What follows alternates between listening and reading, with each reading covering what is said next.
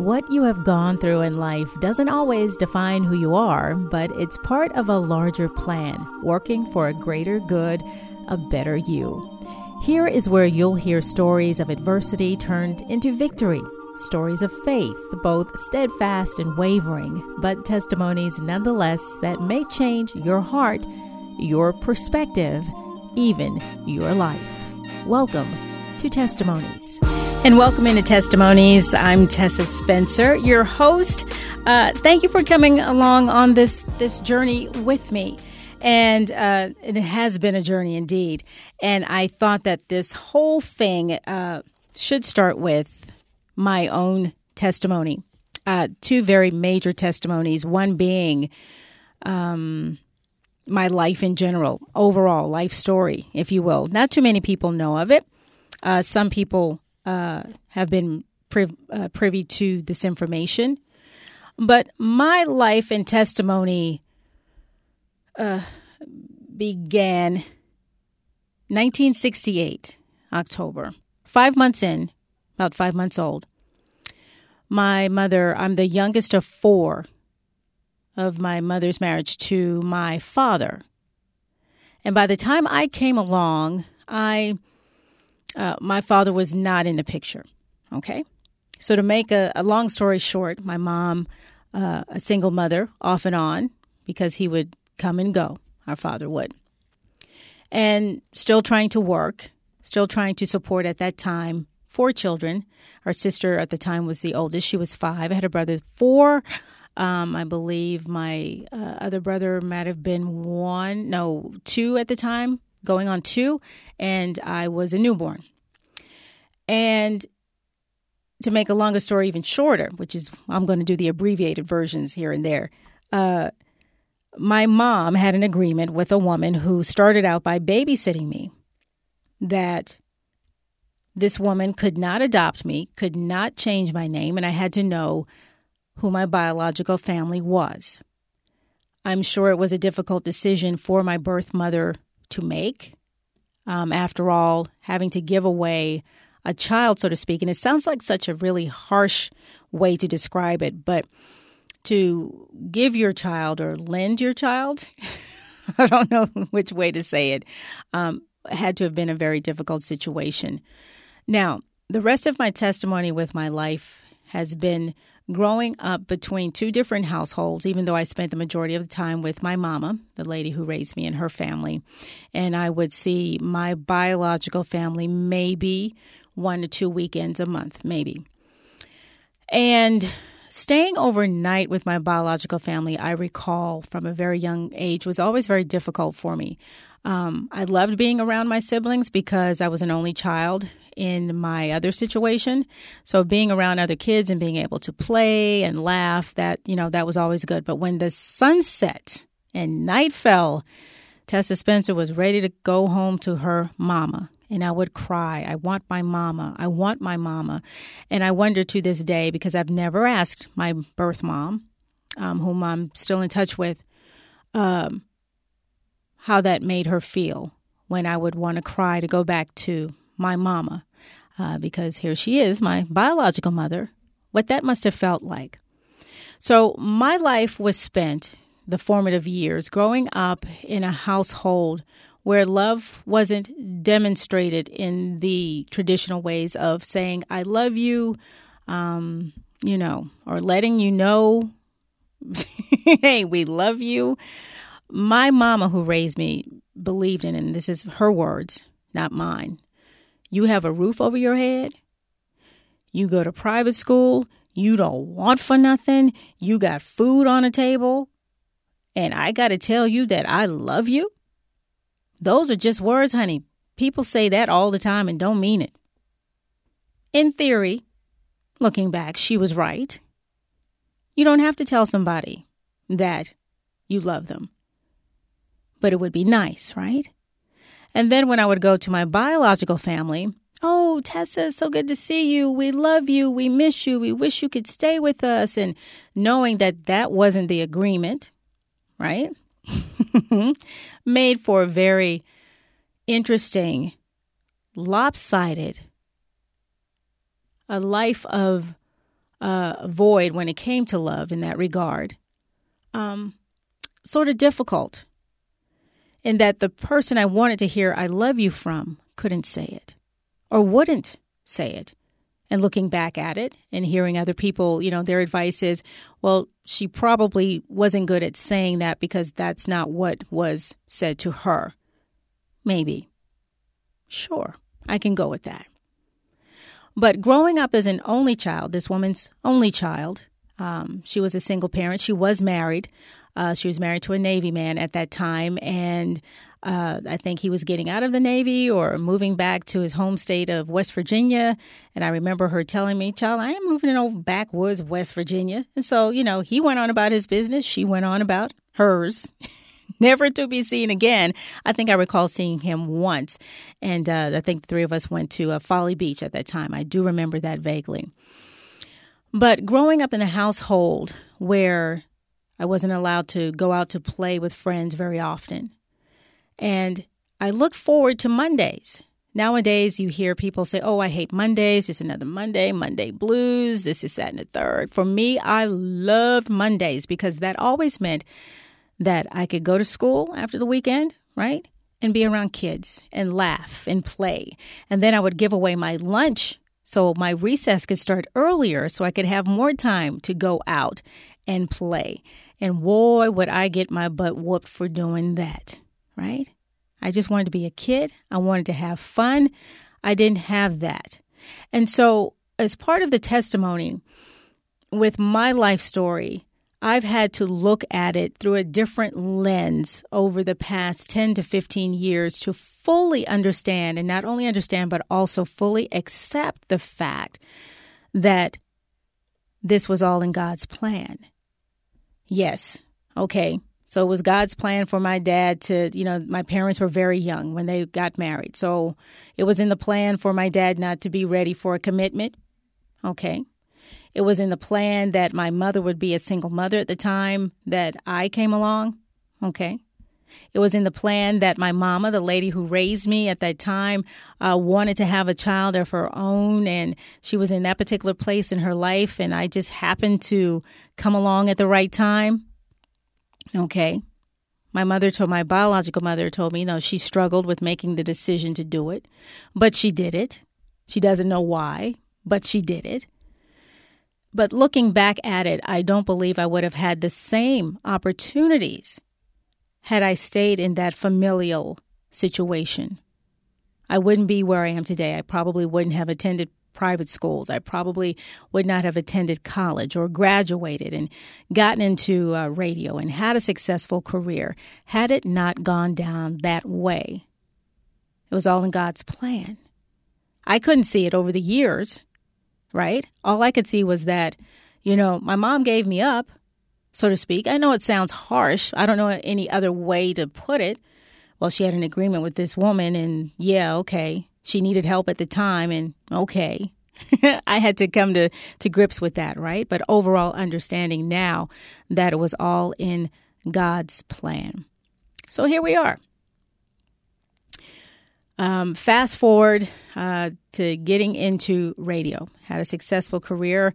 Have worked in the Charleston market, Greenville, South Carolina, Nashville, Providence, Rhode Island radio markets. Very successful. Had a great time. But then I come back to Charleston in 1999.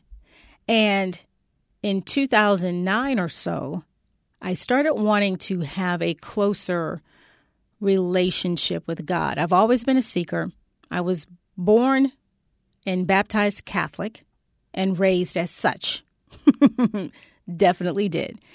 And God bless my great-grandmother, Hermine Spencer, the matriarch of the family and the staunchest Roman Catholic I have ever met, still to this day.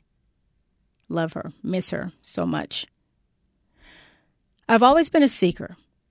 Throughout my life, I would stray from, religious or spiritual practices, if you will. I think we all do. Life gets busy.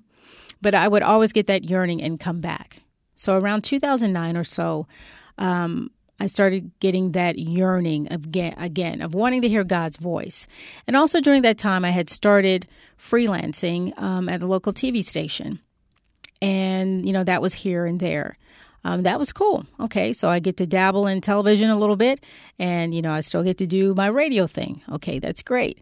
So the way God works, and the other part of this very important testimony, is how God puts people together, how they're in their life and doing things, and they get a notion to do something, and that sets the wheel in motion, and everything just kind of starts falling in place until God gets the desired end result, his plan, right? And it all being seen through.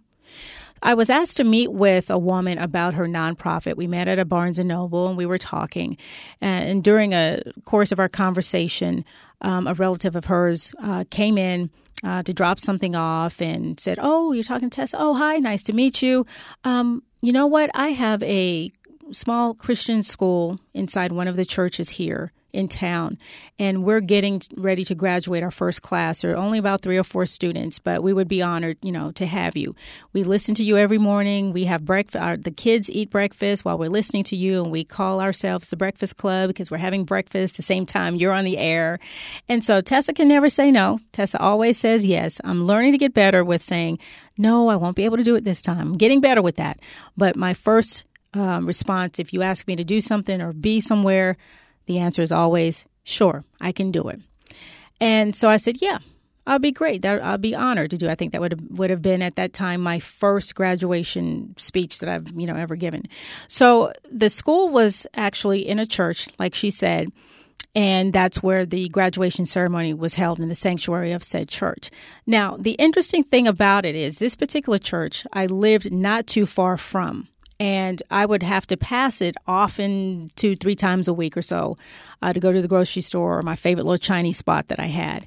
And whenever I would drive past this church, I would look to the right and say, and turn my head back and just keep driving. Now, at that time, I never questioned myself or why do you keep looking at that church every time you drive by it? Why do you keep going, every time you pass it? It just never dawned on me to question what was going on with that. So with that being said, after I did the commencement speech, the pastor came up and said a few words. And as I was sitting there and I was listening, it came in my spirit and I said, I'm going to come to church here the next day, which would have been a Sunday. And as I said, growing up Catholic, by the time I got to my senior year of college, which was about 1990, I kind of moved away from practicing or being a part of the Catholic Church. And so I've been to Baptist churches. I'd been to Methodist churches. I think the only church I hadn't been to was a Pentecostal, right? Or a Seventh-day Adventist. So, trying to find a home, so to speak, if you will. And so I said, okay, I'll come back to this church the next day. And I did. I was one of only 3 African Americans in the church at the time. That doesn't bother me. I don't believe who you worship with has anything to do with your relationship with Christ, because that's between you and Christ, right? And that's what you're trying to foster. So I walk in, I find a seat in the middle near the back of the church, and people are bustling around. Coffee, the church had a coffee bar. It's like, oh, that's a plus. Okay, starting off pretty good so far. And when the lights dimmed and stood up, it was time for worship, for church to start. The first downbeat of the drum, the first beat of the drum hit, boom. And I started crying. And as the music went along, no words had been sung yet, but just the instruments that were playing somehow resonated with my spirit in some way that elicited the response, right? And so I'm having this conversation in my head, standing there. Girl, why are you crying? I'm going, I don't know. What is up? This is, whatever. Strange. So once we sit down, praise and worship is over, we sit down. The pastor, same pastor that I saw the day before, comes up on stage and said, we're starting a new series this week. This may be one, maybe for some, it might not be for any, but this is what we're going to be talking about. And he points to the screen behind him, and up on the screen comes, how do I hear God's voice? And that's where I was in my life at that time. I wanted to hear God's voice. I was talking to people that have said to me, God told me to tell you, or God said this, or I was in prayer this morning and God said, okay, what does God sound like? And so that had been in my spirit for a few months now, leading up to, being at that church. And so I was immediately excited, like, this is where I'm supposed to be. This is what I've been wanting to know. And here it is. God orchestrated it from me just having a simple discussion with a lady at a local Barnes & Noble to then being asked to speak at a graduation at a church that I always passed, always looked at. And I go to the church the next day, and the first part of my desire is placed before me. And so going through that process, that learning process, I was in the Word, I was in church every Sunday, I was giving, tithing here and there, and really just getting in the Word and practicing everything that I was learning every week. But most importantly, learning to trust when God is working in your life and to taking hands off. And my first test after being, I think I was being a very good student, right? I was learning. I learned that God spoke to me in very succinct sentences, yes, no, 3 words or so, and that was it. And this particular time, or the first test, because God has a sense of humor. I love him. It's amazing. He said, okay, Tessa, I got something for you. My children are the product of a divorce. And when they would get out of school every summer, they would go to their dad in Tennessee, right? And I would miss them terribly every time I would send them. As soon as I would send them back, I was like, okay, when can we meet so I can get them back? They had to be with me. They were my boys. It was always the 3 of us. This particular time, their dad calls me maybe after a couple of days of them being there. And he says, hey, T, I was thinking, why don't you let the boys, stay here with me this upcoming school year? They can go to school here and everything. I'll get them enrolled and blah, blah, blah, blah, blah, blah. And first of all, that was a shocker. Like, say what? Okay. Then the next thing came. Normally, if it was the old Tessa, before the going to church every Sunday and getting into the Word and learning to recognize when God is doing something in your life and not to question it, but just go along with it. The old me would have been, no, heck no, no, just no, and leave it at that, right? But this particular time, I paused, of course, because the moment did give me some pause because I didn't expect him to say that. But I told him, I'll get back to you. I didn't really think about it anymore. It was just, like I said, it was still kind of a surprise that he even brought that up. So 2 days later, God said to me 3 words, let them go. It came just like that, let them go. And so I always answer out loud. I said, okay. And I did. But little did I know at that time that God was setting me up for a major change in my life, in my career. Now, fast forward to that November, because that was, I say, late June, July of 2011.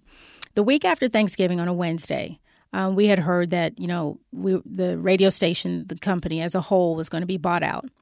And this particular company that bought us at the time, very big on saving money, very big on syndication, believing in having big names in their big day parts, meaning morning and afternoon. So they believed in having celebrities now take on the roles of radio personalities, which was quite the boom that was going on around at that time.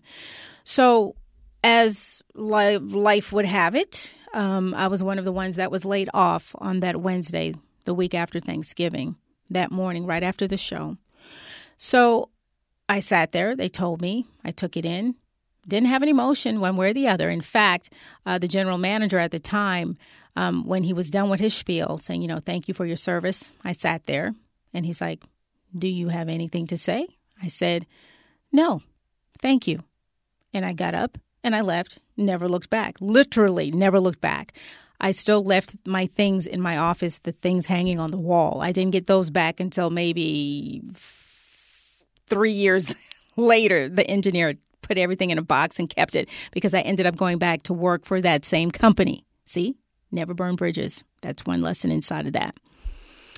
So I got home at the apartment at the time, of course, empty. Didn't have to pick up the boys from school. Why? Because they were already in Tennessee. They had already started school there. I wasn't angry and I wasn't sad. I couldn't cry. I was bothered by the fact that the company did not give us a chance to say goodbye to our listeners that we'd been with from 1999 to 2011. I felt cheated out of that particular moment. But I sat in that apartment, deafening silence, and you could hear the high-pitched ringing. If you really sit in silence long enough, you kind of hear it, right? Because during my spiritual growth, I learned how to be in complete silence. Sometimes if we're at home by ourselves, we'll have the TV playing in the background. Not really, we're moving around in the kitchen, we're cleaning up, we're doing this, that, and the third, but we just have the TV on. It's just playing. We're not really, getting anything out of it. Same thing with riding in a car. You have your radio turned on. You don't like to ride in silence. Oh, let me put on some music or, whatever the case may be. That's how I was. But during my spiritual growth, I would get checked. I would get checked by God. He would say, turn it off. And I would turn it off. And that was when I knew that he was like, hey, I need my me time. You're so busy. I can only get you today in the car. So I need you to turn that off and we need to talk. You need to listen, or we just need to be quiet and just like we're sitting there just like, looking at each other, so to speak, listening to each other breathe, so to speak, if I might be a little comedic with that. And so I'd learned to be in silence and not be bothered by it. And at that time, I was also freelancing as a law clerk for a local lawyer. I also have an interest in law. That's another thing about me if you didn't know. And every afternoon, after I would take a nap, once I got home from radio about 10:30 in the morning, 11 o'clock, I would take a nap till about 2, get up, go to the lawyer's office and work until about 5 or 6 or so. And so on that day when we were let go, we were getting phone calls from other TV stations, including the one that I was freelancing with. The newspaper, the local paper, the Post and Courier calling, we just heard what happened. Because we, were so entrenched in the community and our show had been on for so long, we had gained a level of popularity that with us being let go, that was seen as a kind of major blow to local radio in the city of Charleston. So I didn't really have a comment. I didn't want to make a statement. I just wanted to kind of get on with my life. It didn't bother me. When I walked out that door, when that door closed, I completely walked out of it and did not look back. So I was okay, at that moment. So before I lay down to take my nap, first of all, how many people, after you've been laid off from 1999 to 2011, do the math, I do words, however long that was, right? And you get laid off with no backup plan. Do you say, oh, okay, I'm going to go ahead and take my nap? I've never encountered or had a conversation with anybody else who'd done anything remotely like that. Not to say that it doesn't exist. So that's what I did. I walked to my bedroom. But before I got in my bed, I looked up to the ceiling and I pointed and I said, I trust you.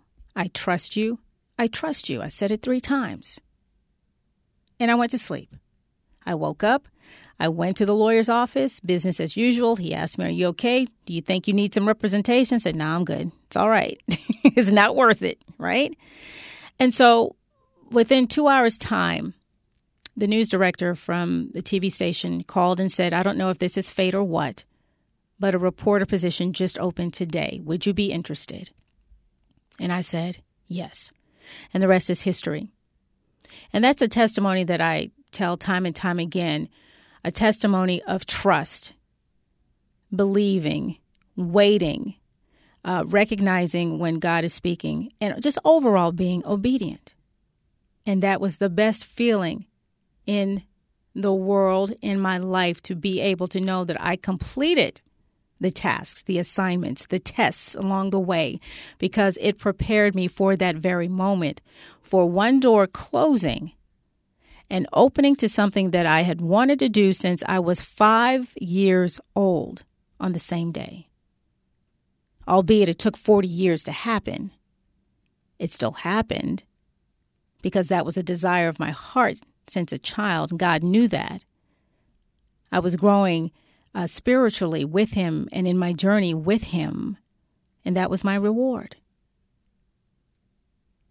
I tell this testimony all the time in hopes that people will see that when you trust God and you recognize when he's working in your life and you truly, truly trust him, not just in words, but you feel that with every fiber where you are able to let go and let God fully, and he will deliver every single time, because those are the promises that he makes to us, and he will always keep his promises. So that's where I am today, that I know my testimonies aren't the only ones that existed. And over the years, when I meet people, it just almost seems natural that they open up to me and we end up having a conversation about what they have been through and how God has brought them through. So when I sat down at the time with my fiance, soon to be husband here in a month or so, he said to me, babe, you've got to do something that means something to you. Because, as you get older in the business and it's like, okay, how much longer can I be into TV? Do I want to be in TV? How much longer am I going to be relatable in radio? That's corporate America. What's something that Tessa's passion is and she loves doing, right? And this came to me. You love God, right? Yes, I do. You love hearing other people talk about God and what he's done in their lives, right? Yes, I do. All right, and there you have it. And so once that seed was planted, because Tessa doesn't always, still, I'm human, and Tessa's going to Tessa, and Tessa's going to procrastinate something bad. And that's just what I did. I kept, I knew that, I'm going to do a podcast. But was Tessa doing anything she needed to do to work towards that? No. Did I look up some things, what I would need as far as podcast equipment? Yeah, I did. Earmark some things, didn't really think about it. So fast forward to I was on a podcast with my producer of the podcast, and J-Rock, and I was on his podcast. He asked me to be a guest, and I think I told him at that time that's what I was thinking of, doing a podcast, what I wanted to do, because he asked, what do you want to do in the future? What else do you see yourself doing? I said, a podcast. He said, okay, well, let me know when you're going to do it, and this is that and the third. Okay. I didn't. He approached me about it. We started working on it, started tossing some things around.